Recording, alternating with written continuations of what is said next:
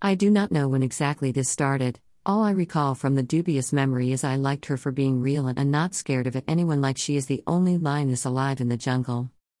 I have had only intention to spend some time and know what she is, why she makes me numb always by her mere presence. The knots were so tight and intricate, I could not keep track of time. Adrenaline flowed through my veins and I happened to be in a world where my heart led it. It was near to impossible that I myself claimed to be in dream.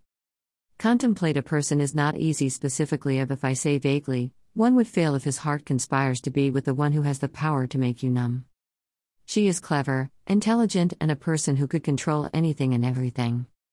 If you could control your brain, you will always win. Clamel.